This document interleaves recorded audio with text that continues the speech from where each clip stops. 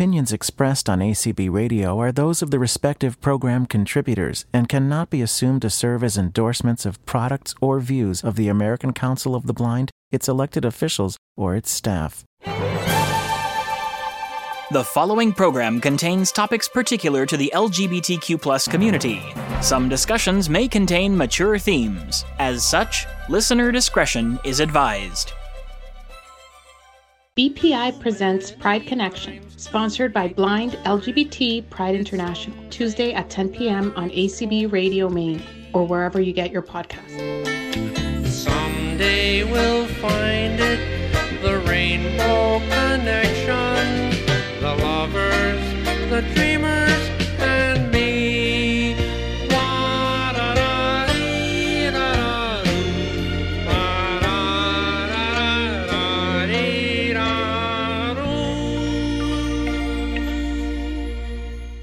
Welcome to Pride Connection. I am one of your co-hosts, Anthony Corona. I'm here, as always, with President Gabriel Lopez-Cafati. Hey, everyone. Welcome back to Pride Connection. And we are joined by BPI member Joseph Shanley, who put together a great show for us this evening. Say hey, Joe. Hey, everybody. How's the weather up there in Long Island? Beautiful. So before we get into our special guest and topic of the evening, Gabriel, do you have any president's message that you want to impart to our loyal listeners? Impart? Wow, I sound like faculty. As always, thank our listeners for your loyal contributions and participation. I want to give a shout out to our BPI family who has stepped up so brilliantly in the last couple of weeks and probably into months with ideas and helming shows. This is Joe's first show, but I was telling him earlier, we really hope that this is not going to be his last show. And as Anthony says, we have a special guest, Devin Fernandez. Joe will introduce him. And we'll just hear all about Devin and the interesting life that he leads.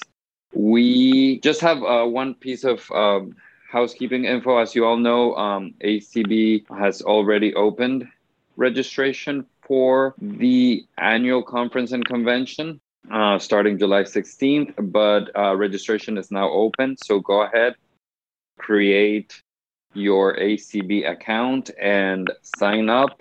And join BPI and all the other affiliates and all the amazing programming that we're going to be having in July. This is still under the virtual format, but we're gearing up to Omaha in 2022. So go to acb.org and check out registration for convention. How old is BPI turning this year? BPI is turning 21 years old, and we have 21 programs in 2021. So it's all about 21. All about 21. All becoming of age. Yes, and we'll be having a fabulous virtual mixer on that Saturday evening where we will celebrate the 21 years. So Gabriel, being presidential and all, may have to pop off during the recording of this great Pride Connection, but we're so glad that he was here to help us welcome Devin Fernandez. Hello, welcome everyone. To Pride Connection. Thank you very much. Thank you for having me. So I know you're also in Long Island, not far from Joe, so I know how the weather is up there. But tell us what your day's been like so far. You know, actually, it's been a beautiful day. I mean, you can't beat the weather on Long Island, especially this time of the year. Yeah, it was very, very nice. I have a CNI dog, so I've been doing therapy for my shoulder. I hurt my shoulder, and it's about, a mile and a half or so away from here. So we took an early morning walk, went to therapy, and then came back just in time for, the heat, so it doesn't bother the dog.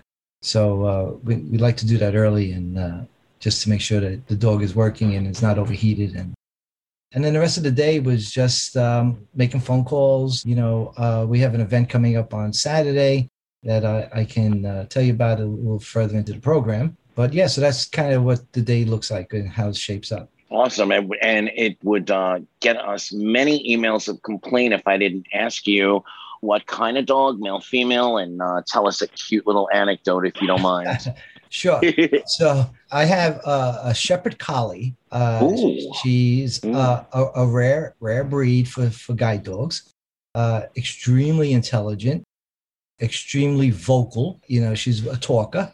I've had her now. She's going on 10. I'm going to have her now for 8 years this coming month. What I was told, I wanted a German Shepherd. So when I applied, the reason I wanted a German Shepherd is because I don't want people bothering me to not to sound cruel or anything, but you know, I don't want somebody approaching me, or if somebody had an intention to approach, they think twice because they see the shepherd, and because you don't know what kind of dog a shepherd is. You know, it could be a guard dog, guide dog, could be a bomb sniffing dog, could be drug dog, it could be, you know, anything. So it has that intimidating factor. And I told them this at the Guide Dog Foundation, and they came back and said, listen, we have a dog.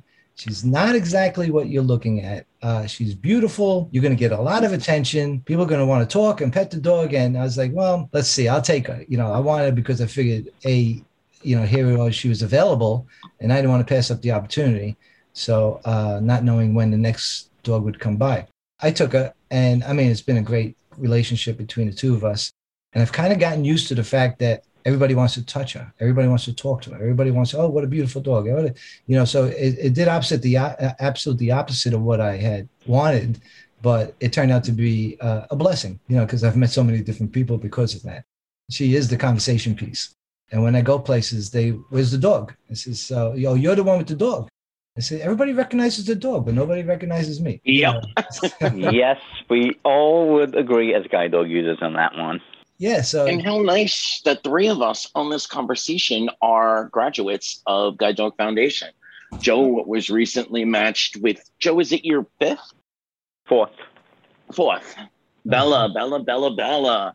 I am a first-time guide dog user. Mine is Bodhi, and the school, Guide Dog Foundation, America's Vet Dogs. I'll give a huge shout out. If you are out there and thinking about getting a guide dog or, you know, applying, that is the school. It is an amazing place, an amazing organization. But we're not here to talk about the Guide Dog Foundation.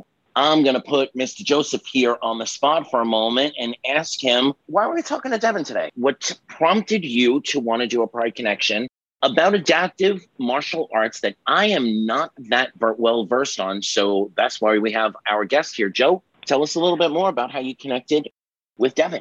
I came across the website with self-defense, and I thought that would be a great idea because I'm sure many of us who navigate the world in darkness are a little scared if somebody comes to attack us with or without a guide dog. How would we defend ourselves? So I said, okay, this sounds like a great idea. Ran it by our wonderful producer of the show and wrote to wonderful Devin Fernandez, who was so kind to say, absolutely, I'd be more than happy to come on the show and talk to you guys. And so here we are. And Devin, you know, the first thing I remember, or one of the strongest things I remember from being in class at GDF is if I'm in an emergency situation, immediately drop the harness, immediately drop the leash. So I would imagine it's the same thing if you're needing to use your self-defense tactics. Yes. And I'm going to tell you that I would definitely drop the harness, but I would unleash the leash and use the leash for self-defense, because, you know, that's a heavy buckle on the end of that leash. Swinging that and hitting somebody with it, or being able to, you know, deflect or, you know, grab somebody and restrain them. You know, I would use the leash for that. Wow. That is our first great tip. So let's jump into a time machine, a little Back to the Future. We'll get into a DeLorean. Tell us about yourself. Where, you know, did you grow up on Long Island? How did you come to martial arts? And take us from, you know, little Devin to where you are now. So I was born in the Bronx, and we moved out to Long Island when I was 13 years old. Primarily, my parents wanted to give us a better life. You know, we lived in the projects. I was kind of getting into trouble, hanging out with, you know, friends of mine, which were bad influences. At the time, I didn't think so, because I was having a good time. But so we moved out to Long Island, and I was just going into 9th grade. And, you know, so I completed high school. And while I was in high school, I met my wife. We became, you know, childhood sweethearts. And in fact, this week we'll be married 40 years coming up. Congratulations. Yeah, thank you. Man, yeah, congratulations. 40 years is not only a milestone, that's a life accomplishment. Yeah. Go ahead. Yeah. So I was always into the martial arts. And not so much that I participated, but I was fascinated by the martial arts. And at the time, it was all the Kung Fu movies. And I was sighted, by the way. So I was sighted through this whole time. And I was into the martial art movies, and we used to go to the drive-ins and, yada, yada, yada. And then as time went by, we got married, we had started to have kids. But prior to, in fact, once we got married, a few years later, we decided to have our first child. And 8 months into the pregnancy, I was working as an electrician, and I was modifying a 480 volt circuit breaker panel. I slipped into the panel. The screwdriver arced to the ground in a hot bus. It blew up in my face. It was September 23rd, I always remember. And I had a sweatshirt on. Everything that was exposed was burnt. I ended up having skin grafts and everything, my face, my hair, my mustache, beard, everything was shot, was burnt off. And I almost like to think of it as if you ever got to see burnt chicken on a grill, how the skin just curls up and turns black. That's what happened to me.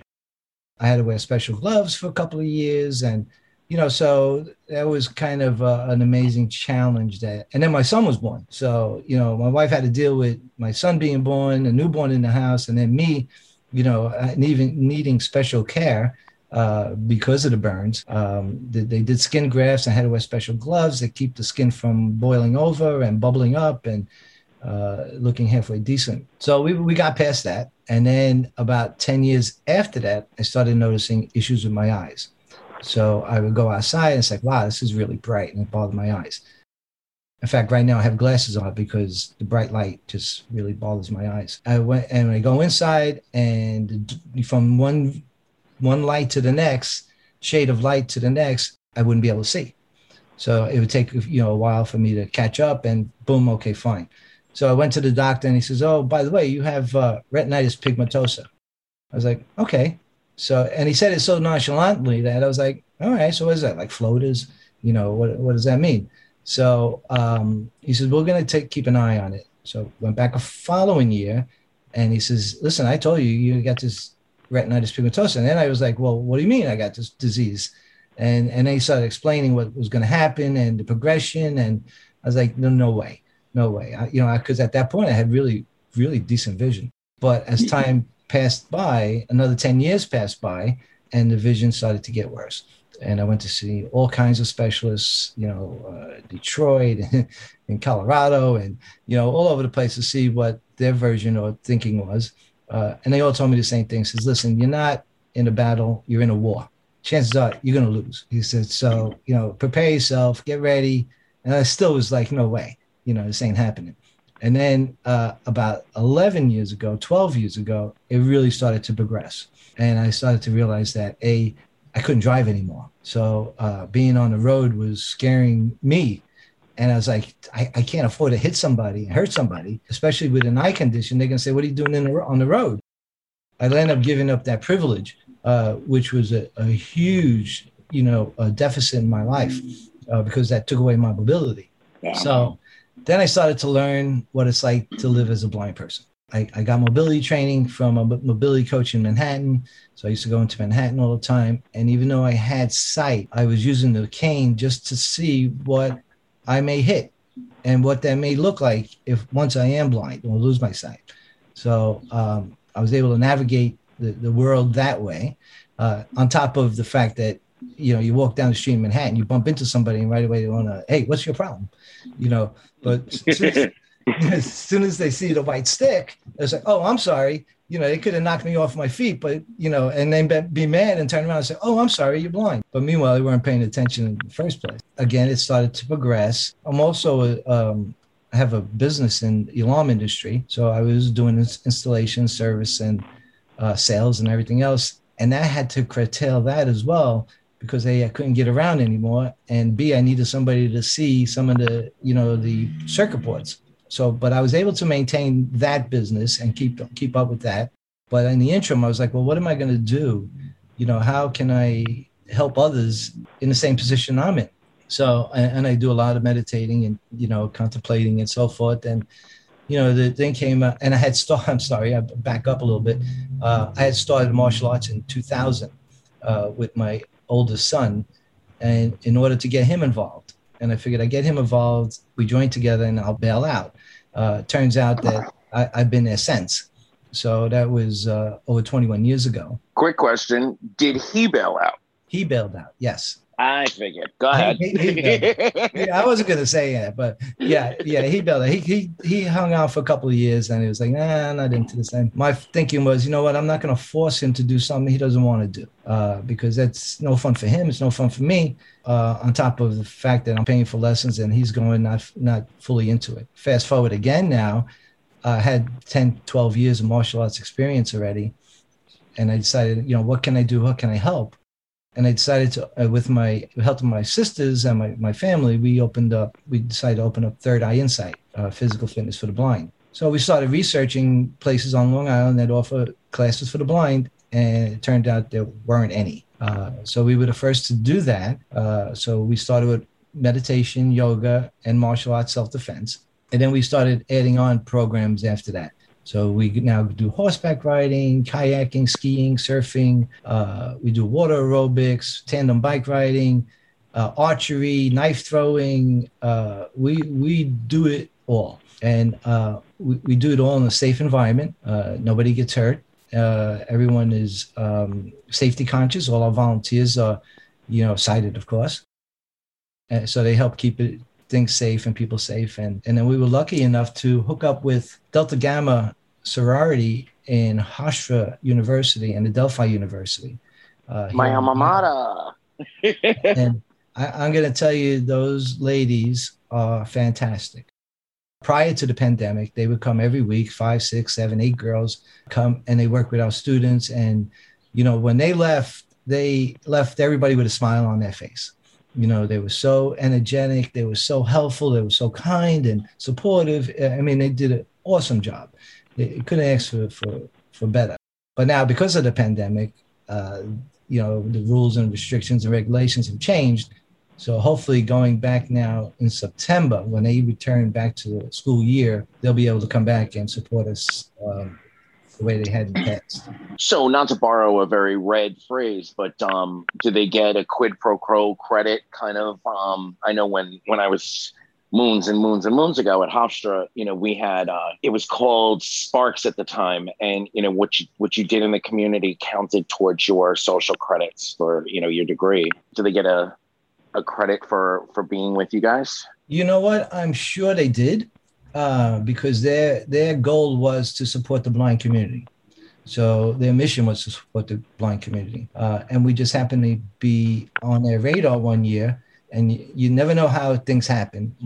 One of my sisters was on a plane speaking to the person next to her, and she's telling them about the program. And so, we have a sorority that helps the blind. And that's how we met them. Nice. They came, they got in touch with us. And they've been supporting us since. And we're looking at 5 years now, I think, 4 or 5 years that they've been with us. So that was a great union and a great contact for us and the students. Walk us through, once you got the physical space, once you had some volunteers, what was it like when you first took on some students? Well, it was scary. And the thing was, I had better vision. So I was able to see what the students were doing to some extent. So it was a learning experience for me as well as the students, because this is the first time I was doing this.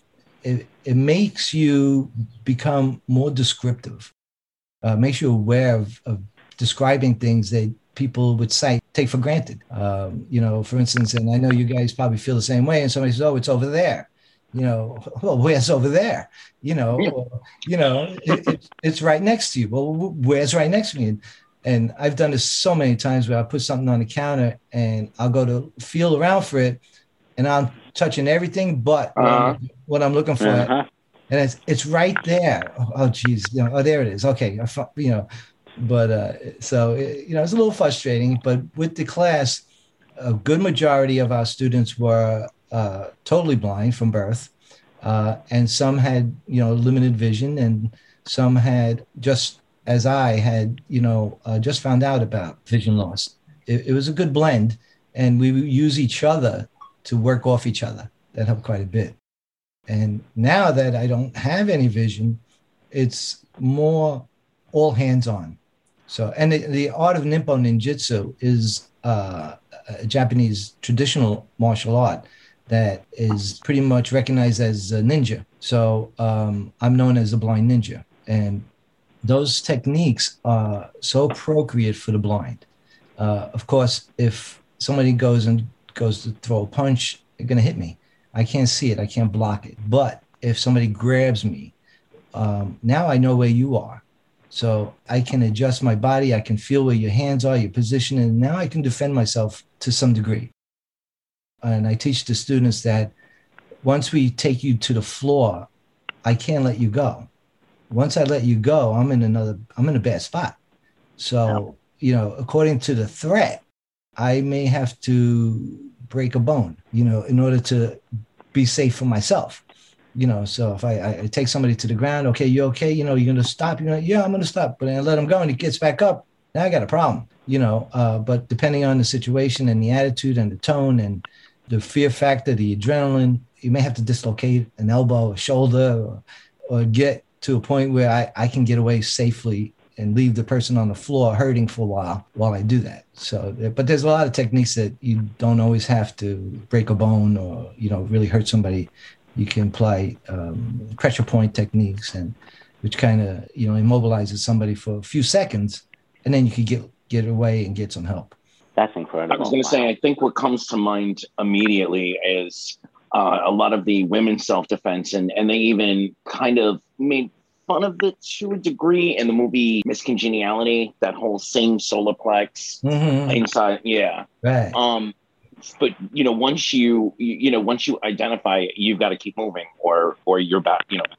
You're dead, or hurt, seriously hurt. Or you're hurt, or you have to be able to restrain the person long enough to get help. And sometimes that's not all that easy. Yeah, it's sad that we have to think this way, but my philosophy is that I'm protected. I'm very spiritual. I'm protected. My opinion, I have warriors all around me that people can't see, but. And I walk with the idea that nothing's going to happen. I'm safe. I'm always safe. So that's kind of philosophy, that it's only used if I absolutely need it. And absolutely need is the definition of, how far do you go, or what are you willing to give up? So in other words, I don't want to get beat up or knocked down or trampled because the guy wanted $5. Here's $5. It doesn't kill me to give a guy away $5. It all depends on the situation. Some situations you can talk your way out of. Some situations just escalate to a point where, really get you to the point where you're so nervous that, it's either fight or flight. Am I going to fight? Am I going to have to fight? Or am I going to try to get out of here? And I would always recommend get out of here first. Absolutely. They want your wallet. They want your phone. Give it. It's not worth your life to fight for, a $600, $700 iPhone. Give it up. You can go home and shut it down. So, and the same thing with whatever's in your wallet, you can replace anything that's in your wallet. So, Devin, if people are coming to your classes, how do they work it? Do they pay you? Is there a cost? Do they donate to your organization? How does it work? Can you give us that process if I am interested in signing up for one of your self-defense courses? Initially, I did this program for free. I didn't want anybody to have to say they couldn't exercise because of finances. So we gave it away for like 6 years. Well, we are non-for-profit, and unfortunately, you got to pay for that. So, we had to pay for not attorneys. We had to pay for the bookkeeper. We had to pay for our insurance. We had to pay tuition in the dojo and everything else that comes about, from it. Oh, Brad. Yeah. Then we decided to go to a fund-based program. We try to keep it as low as possible. Right now, we're looking to charge $60 a month for our students, whereas at a sighted class, they're paying $140 a month for the same material. So there's a huge discount in that regard. Of course, you got to make it worth their money. So it's like $15 a week. And, we're giving yoga, we're giving meditation every Saturday, we're doing self-defense classes every Saturday. If it boils down to, pennies for what you're getting.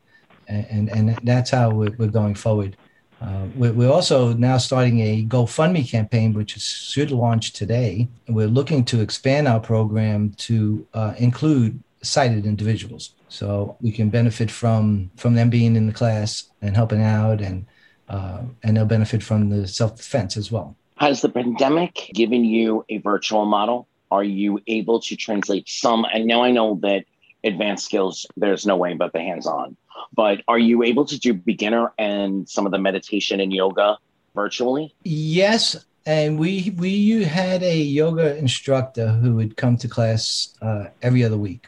And so one week we would do self-defense, meditation. Following week we do self-defense and yoga, and we switch back and forth. We did not set up a virtual model for during the pandemic. Two reasons. One is, since we're hands-on, I needed somebody to work with hands-on.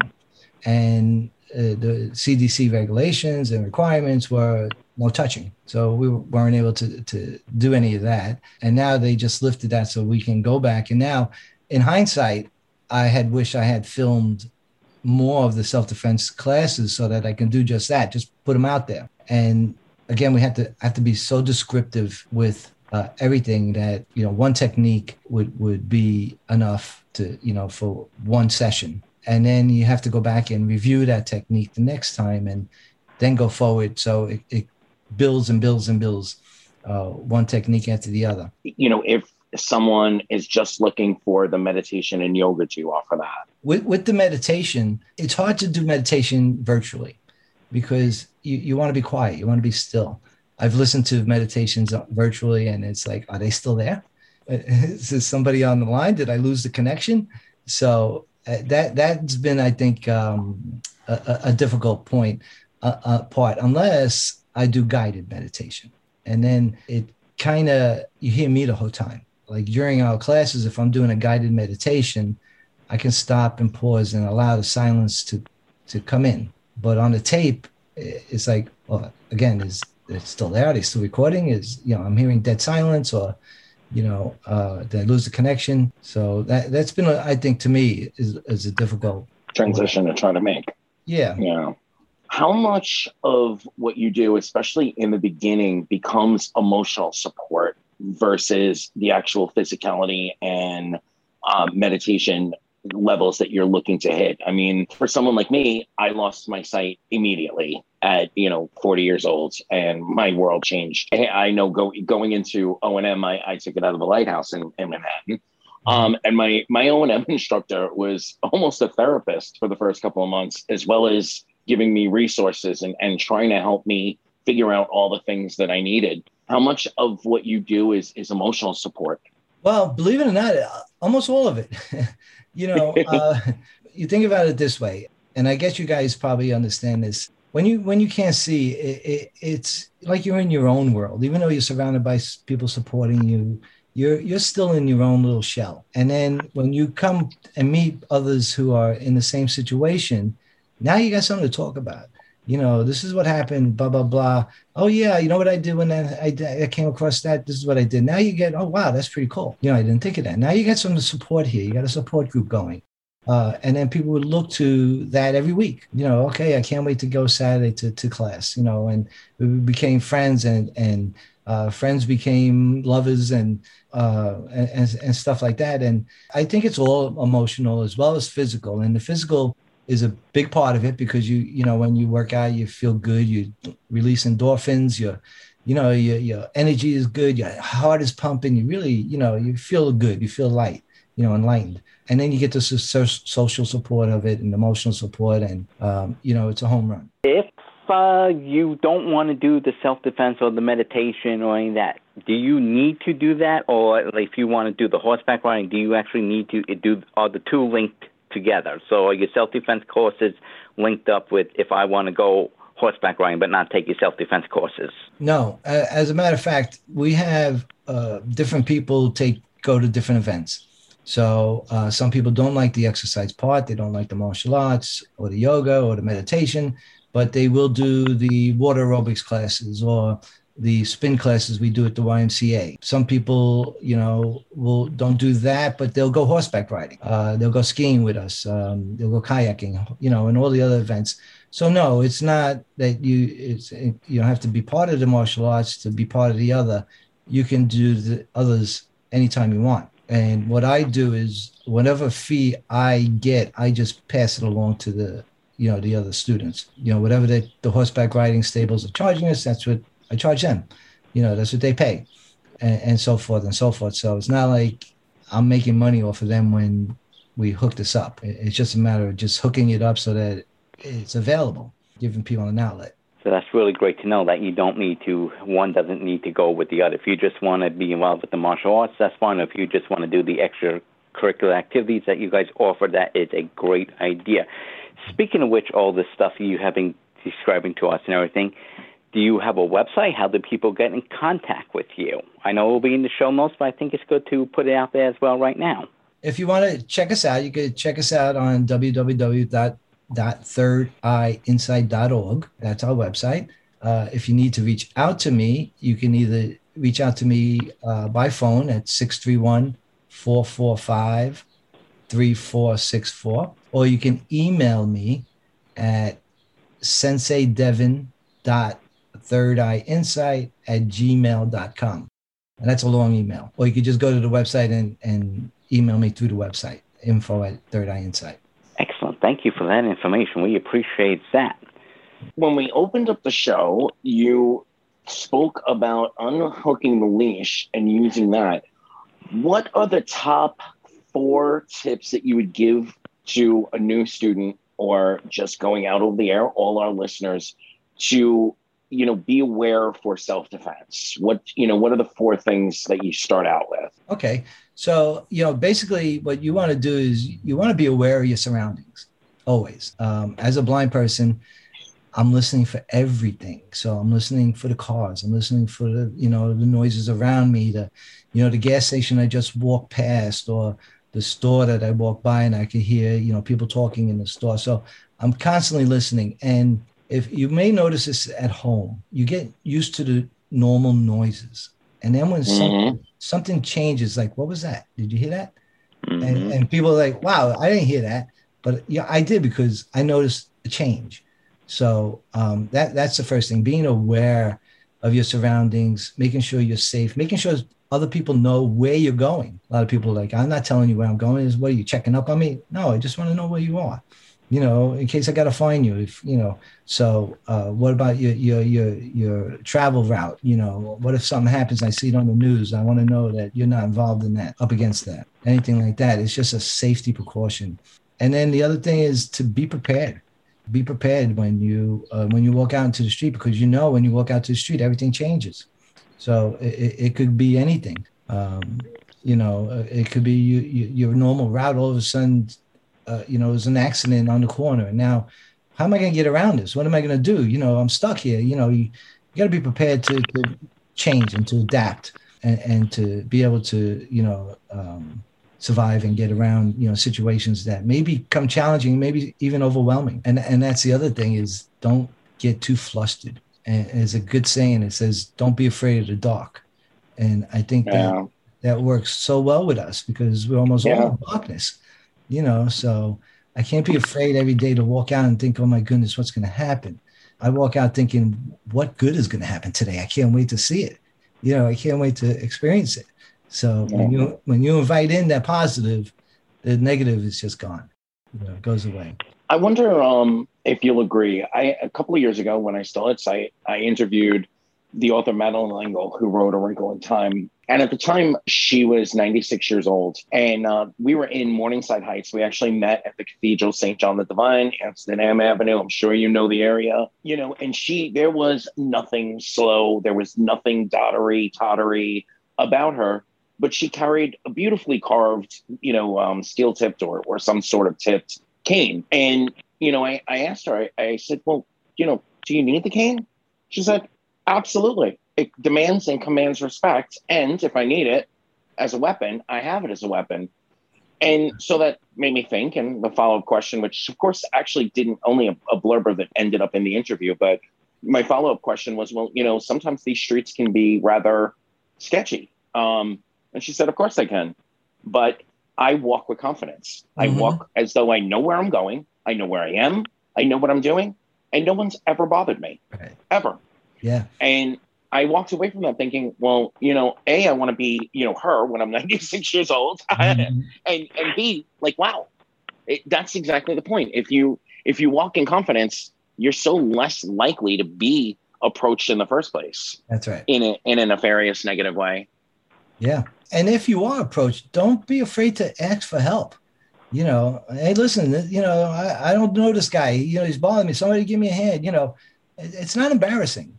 You don't know what you'd be doing. You don't know what this person's intentions are. And the fact that, you walk around with confidence and, your head tall and people like, oh, they know where they're going. I have to help them, But there's been times when it must be on my face where people are, hey, you okay? You need help? It's like, yeah, I do. Where am I? I get turned around and next thing you know, it's like I'm going down the wrong block, wrong street. My thing is that there's always somebody there that's willing to help. And I find this in Manhattan, especially in Manhattan. You stand on the corner more than one traffic light. Somebody's asking you, are you okay? You need help? Yeah. And there's something about 1 in every 600 people will come and help you. But in Manhattan, 1 in every 600 passes by you in like every 2 minutes. Every 3 minutes, somebody's always out there and watching out to help you. So, and I think all of us as blind people, we have to realize that, yes, you know what, no matter how independent we are or dependent we are, we do need help. No matter what, none of us can say fully 1,000%, I can do everything and anything on my own. We all need help somewhere along the line. So somebody comes up to you, be gracious about it and say, either be polite, say no, thank you, or yes, I do need help. Right. Yeah. And I also think of it as that, how can I refuse somebody from helping me? They're trying to do a good thing and I'm going to just shoot them away. And sometimes even when I don't need help, I accept the help. Yeah, sure, that was a nice thing for you to do. Exactly. But knowing where I'm going is the thing. If all of a sudden he says, oh, you're going to go this way. I said, no. I'm going this way and go that way. Yeah, be aware. That's the thing. You want to be trusting, but you can't trust anybody. It's a hard coin to balance. It's I go this way, do I do this? And for the most part, like I said, I'm safe, I'm protected. I always find that I'm not afraid of what's going to happen when I leave the home. I'm more afraid of, tumbling down a flight of stairs than I am to be attacked or anything like that. One of the big things that I hear often in the blind, low vision, visually impaired community is don't touch me. And your business is all about touching, being touched, feeling. The only way you're going to be able to teach what you need to teach is hands-on. And that literally means hands on a body. How do you navigate that? And has that ever been an issue for you? Well, and a lot of times I don't want help. And yet somebody grab my arm, hey, let me take it. And they're going to pull you. So I yank my arm back. I just say, I don't need help. Just guide me. Tell me. I'll follow you. In fact, guys, that the dog will do the following. Yeah. All I do is tell the dog, follow, and right behind you, you make a left, I make a left, But it does kind of bother me when people touch me, especially strangers. Now, again, because I don't know their intention. And I'll tell you again, in the city, I was on the platform at the subway, and the guy comes over and he's, hey, can I pray for you? I was like, sure, go ahead. So, and then he put his hand on my arm. I go, no, let go. Pray for me, but don't touch me. Step back, because I don't know his intention. I don't know what is in his hands. I particularly don't like to be handled, but there's times when you have to be, and there's times when you have to accept that. I need this help. I need somebody to guide me. I need an arm, a shoulder, an elbow. That's the thing. But when we're in class, the way we approach the class is because, I have females in the class and I just don't want to stick my hand out and grab onto them, not knowing where I'm touching or where they are. So I'll tell them, stick your hand out. Here's my hand. Put my hand on your shoulder. So now, I'm not feeling around for their shoulder and getting an inappropriate touch there. So it makes them, especially the women, it makes them feel more comfortable with the fact that you're conscious of their surroundings and their body. And then, we go from there. And for the most part, I like it when somebody will come up and say, hey, you mind if I grab your hand, or here's my elbow, or anything like that before touching me, before grabbing me, or can I hold your arm, or, whatever it is. ask first. And I got to put this one out there to you guys, and I'm sure maybe you experienced this, that you'll go with somebody cited to, let's say, to the bank, and the manager looks at the person you're with and say, tell him blah, blah, blah, blah, blah. Mm-hmm. Mm-hmm. So I love it when they do that, because then I look at the person I'm with and I'll say, tell him blah, blah, blah, blah, blah. So, you want to play a game? Yeah, I'm right here. It's like, what am I? Am I a ghost? I mean, but yeah. I find my standard for that is, I did lose my eyesight, but I did not lose my hearing, and I did not lose any of my mental faculties. So did you want to ask me that question? Right. I'm blind, not deaf. I'm right here. Yeah. Absolutely. So, I have a good sense of humor, and I like to mess with people. So when they do stuff like that, I like to just throw it back. And then they realize how foolish they were. And I think we all need that. Being blind is we all need a good sense of humor. I'm with you, Devin. I have a very good sense of humor, and I know Mr. Anthony Corona here also has a very good sense of humor too. So I think we would all agree with that we do need it to have a good sense of humor, because you can't be so serious here all the time. Right. You gotta learn to lighten up and enjoy it. That's right. And there's plenty of times when I'll walk into a pole and I'll hit the pole and say, son of a gun. I say, I know somebody's laughing right now, but if they saw me, they're laughing, and that's okay, because they got a chuckle then. As long as I didn't get hurt, it is funny, because I would probably laugh too. I like to turn that moment into, hey, if you wanted to dance, you could have just asked. It's good. It's good. I like that. With RP, it is, like you said, a progression. And what's been the most surprising thing for you in the journey to low/no vision? I feel that progression was at different stages. So I went from one point to being able to see a school bus to like a month later not being able to see the bus at all. And that was scary. And I had been on some experimental drugs that were supposed to suppress the immune system, which was supposed to suppress the decay of the retina. And the side effects were terrible. So I had to go off those medicines. And as soon as I went off the medicines, boom, the vision dropped, which was discouraging. At one point, I was seeing loss almost every day, something that, and I always keep going back to the city because I knew the route, and I go to the route and I say, wow, I was able to see this last week. What happened? Nothing changed. What happened? The light's still the same. And now with the pandemic, I take my dog around the block every day just to make sure she gets some exercise. And same thing, I was able to see a particular fence where I know is on the curb, on the corner. And all of a sudden that fence is gone. I was like, I was able to see that the other day, where to go. And then sometimes it's really a matter of the lighting. So, maybe the sun is shining at one point and I can see it, and maybe it's hazy and all of a sudden it's gone. So that's been the frustrating part of this. And then I see other people who had conditions that their vision's maintained. I'm really happy for them that they didn't have to go through the loss, or it's so slow that it's negligible. As Anthony knows, Devin, I know back when we did a podcast, which was me as the guest host way back when, last year sometime, I went through the similar thing, but I was hit by a car, and a car accident caused my vision to slowly decline, and I was the same way. It was like, oh, I used to be able to see the trees and the flowers and this and that. Now it's nothing. Right. Yeah. And right now I have just light perception in the bottom of my right eye. So a lot of times my eyes are like Stevie Wonder. I'm kind of always up and down looking around, only because I'm trying to catch whatever I can see through that little bit of vision I have left. Yeah, it's challenging. It's sometimes, like you mentioned before, a little bit emotional.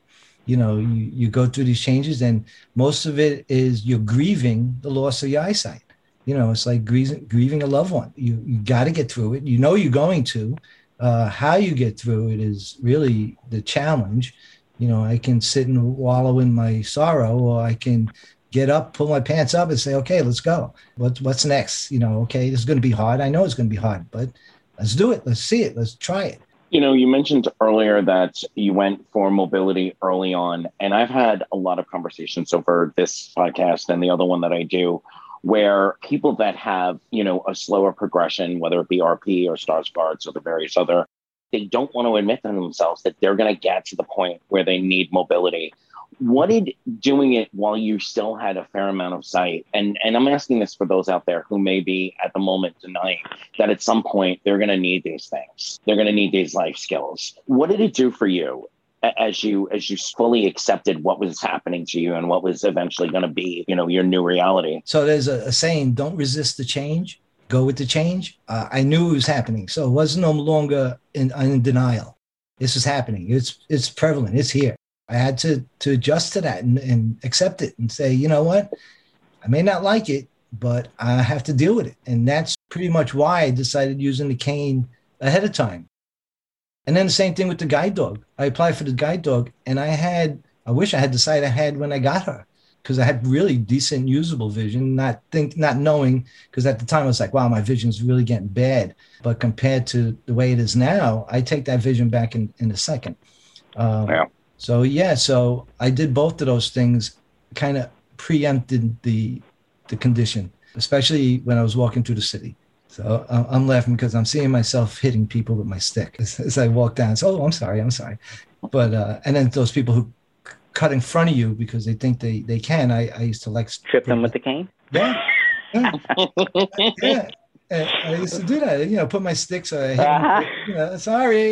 don't cross in front of the blind guy. Yeah, I'm the one who's blind. Hello. Exactly. Yeah, exactly. Exactly. And Debbie, I was the same way. When I realized I was slowly losing my vision, I preempted it. I started with the cane, and obviously, before I went any further, I had to get my guide dog because obviously getting hit by the car scared me to death, and I wouldn't go anywhere. And I was in college, so again, I had that vision, and yeah, like you said, Devin, I'd give anything to have that vision that I had when getting the guide dog. Right. When this was all happening, what kind of conversations did you and your wife have? How did you teach her, or how did you learn together what support you needed from her? And I'm asking this for those that are going through it now who will need some guidance along the way. I'm blessed to have her in my life, because I've seen other people whose partners aren't very receptive to the fact that their spouse is losing their vision, that they have to become a caretaker, even though we never looked at it as she's my caretaker. We always looked at it as we care for each other. So Beautiful. There's still a ton of things that I still do that a lot of blind people don't do. I do everything I can, just to say. And I was very mechanically involved. I put stuff together. I still do that. So, but with us together, she was in denial of the fact that I was going to lose my sight, as well as I was. She had to learn with me. We learned together, really. This is what's going on. This is what's happening. I was able to see you this way. Now I can't, especially with the driving, because that was really difficult, because now she's my driver. Until I got paratransit, which gives her a break. And I do everything I can because I don't want to dump stuff on her. Living with a spouse who's supporting you, you got to do stuff for yourself that isn't an annoyance. And I'm going to say annoyance, maybe not be the right word, but a hindrance for somebody else. I don't want to put her out of her way for something that I should be able to do. Little stuff that I can do. And I was mowing the lawn for the longest time until she says, listen, forget it. I mow the lawn and she got to go out and fix it. So, I'm going to get sweaty anyway. Just let me do it. Yeah. Now what used to take a half hour now takes a little more than an hour. And then I'm missing spots and, I run out of gas and, so some of those things, she picked up and, and I love her for it. It's hard on the spouse. It's hard on the caregiver. If you're fortunate enough to have somebody to stick with you through the journey, you're blessed. So for those out there coming at it from both directions, from the arts perspective and from being blind or low vision, for those out there who say, I can't meditate, be quiet and still my mind, et cetera, what does meditation mean from both of those perspectives for you?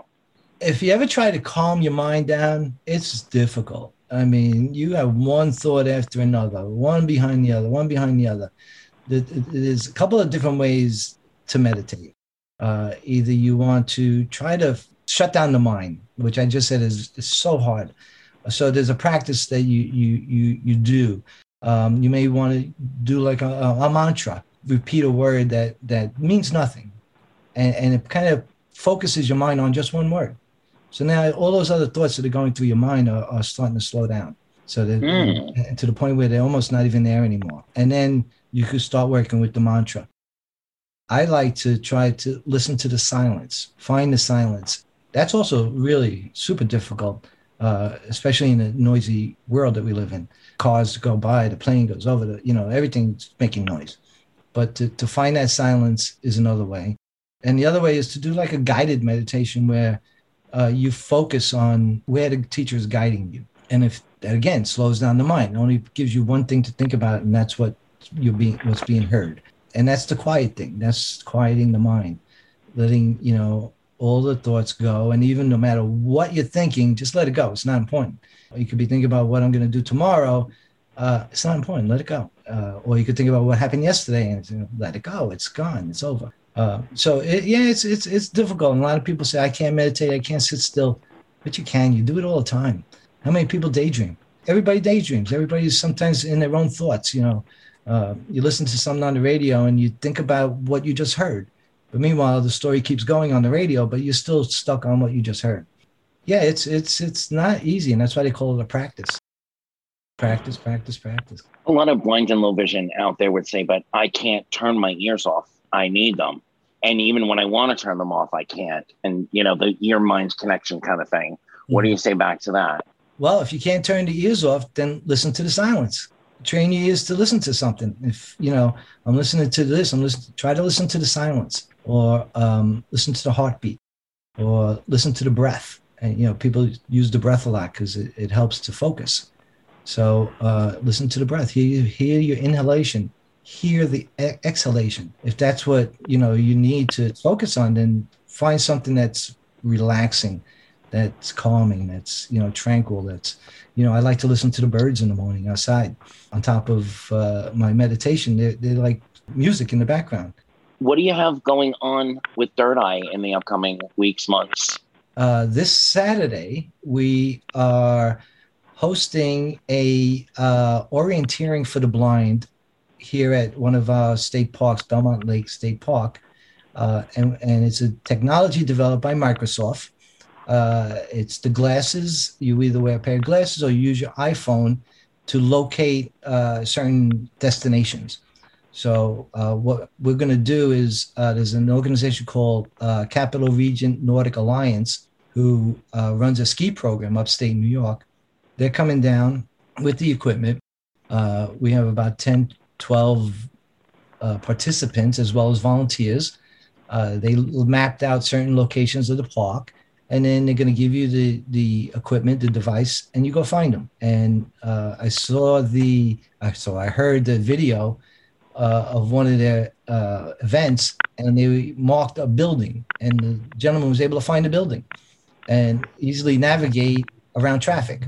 So this technology, I think, has amazing advantages to the blind. In my own backyard, I've gotten lost in my own backyard. Looking for the shed, and then I gotta find my way around to some place I'm familiar with, like the fence, and then I walk along the fence, and then okay, now I know where I'm at, I'm back. And this kind of technology is a game changer. And I had a friend, just a quick story, that he left his house to throw out the garbage in winter, and it had just finished snowing, so he figured, I'm just going out to throw out the garbage. He was in his t-shirt and his pants, walked out, lost his orientation, and got lost out in the snow, and which could have been life-threatening. And he did the same thing. He just kept walking until he found something. He found a deck, and he goes, a deck. And he found his way around the deck. Turns out he walked to his neighbor's house, and he knocked on the door, and the neighbor said, "Hey, what are you doing?" He goes, "I can't find my house." So and the guy laughed, and they both laughed, and he, they got him back home.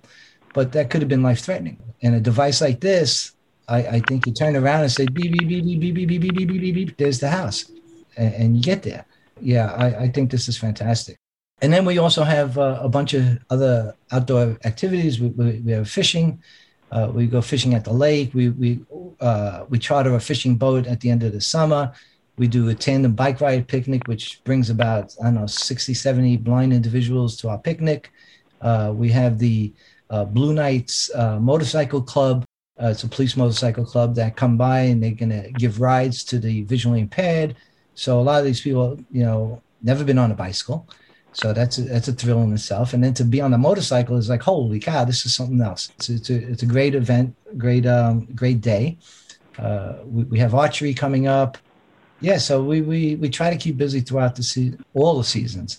Of course, we're limited in the winter, but that's when we do our skiing and cross country and so forth. So, Joe, I know you're interested in the horseback, but I'd like to challenge you to the tandem bike riding picnic and then come back and tell us about the experience. Oh, well, I do have a tandem, so we will keep that in mind. You don't need one. We provide. Oh, that's awesome. Better yet. Yeah, we provide, so you really need to do show up. We've in the past, we've provided lunch as well, but we got to see what happens this year because of the pandemic. Finances for some of these organizations that did support us are kind of hurting. So hopefully they'll be able to turn around and continue to support us. A couple less few things. I know we talked about the word can't. When I was blind, I used to go around to the schools talking to the children about being blind. And I always told them, take that word can't and throw it out of your vocabulary because there's no such word as can't in the dictionary.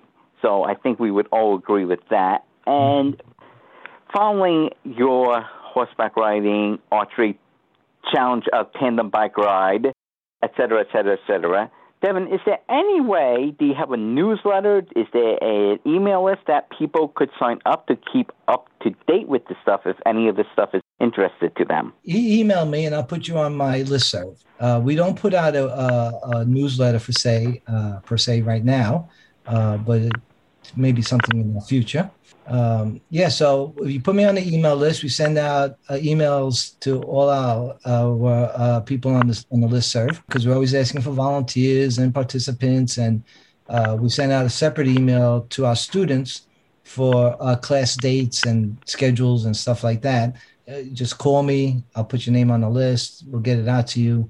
When you say that word can't, the other word is try. There's no try. Yeah. You either do it exactly. or you don't. That's right, Yoda. And how about donations? Do you have a donate button right on the website? Yes, absolutely. So you can go to our website. You can make a donation through the website. You go to PayPal. As I said, we just opened up GoFundMe. So you could go on to GoFundMe and support us in that way. Or you can just send a check to, I'm laughing because I'm listening to all these people always asking for money.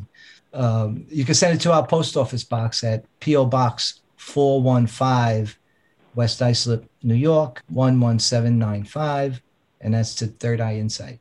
Well, Devin, Joe, I want to thank you so much for talking with us, putting your rawness of your story out there, as well as what you can offer to our community. I think you're doing a pretty great service out there in Long Island. I wish it could be national. I wish it could be down here in Miami, but maybe when I'm spending some extended time back home in New York, I'll check out one of these events.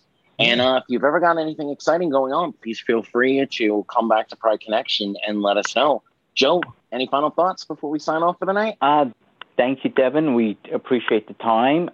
Folks, take advantage of this awesome opportunity to defend yourself if you're afraid or join in one of those exciting events and everything. I think we all got some free advice as well, Devin, so we really appreciate that without the $60 a month donation fee there. And thank you so much for taking the time. We really appreciate it. You got it. And thank you for having me. I really appreciate being able to tell my story or tell the story, and hope to motivate and inspire others. Absolutely. So head over to blindlgbtpride.org. You can hit us up at membership at blindlgbtpride.org. Any questions, comments, anything for the show? If you want to hit a little donation to us too, you are more than welcome to do so. All of Devin's information will be on the show notes. And we'll be back again next Tuesday with another exciting Pride Connection. You have been listening to Pride Connection, sponsored by Blind LGBT Pride International. For more information, go to blindlgbtpride.org. Someday we'll find it, the rainbow connection, the lovers, the dreamers,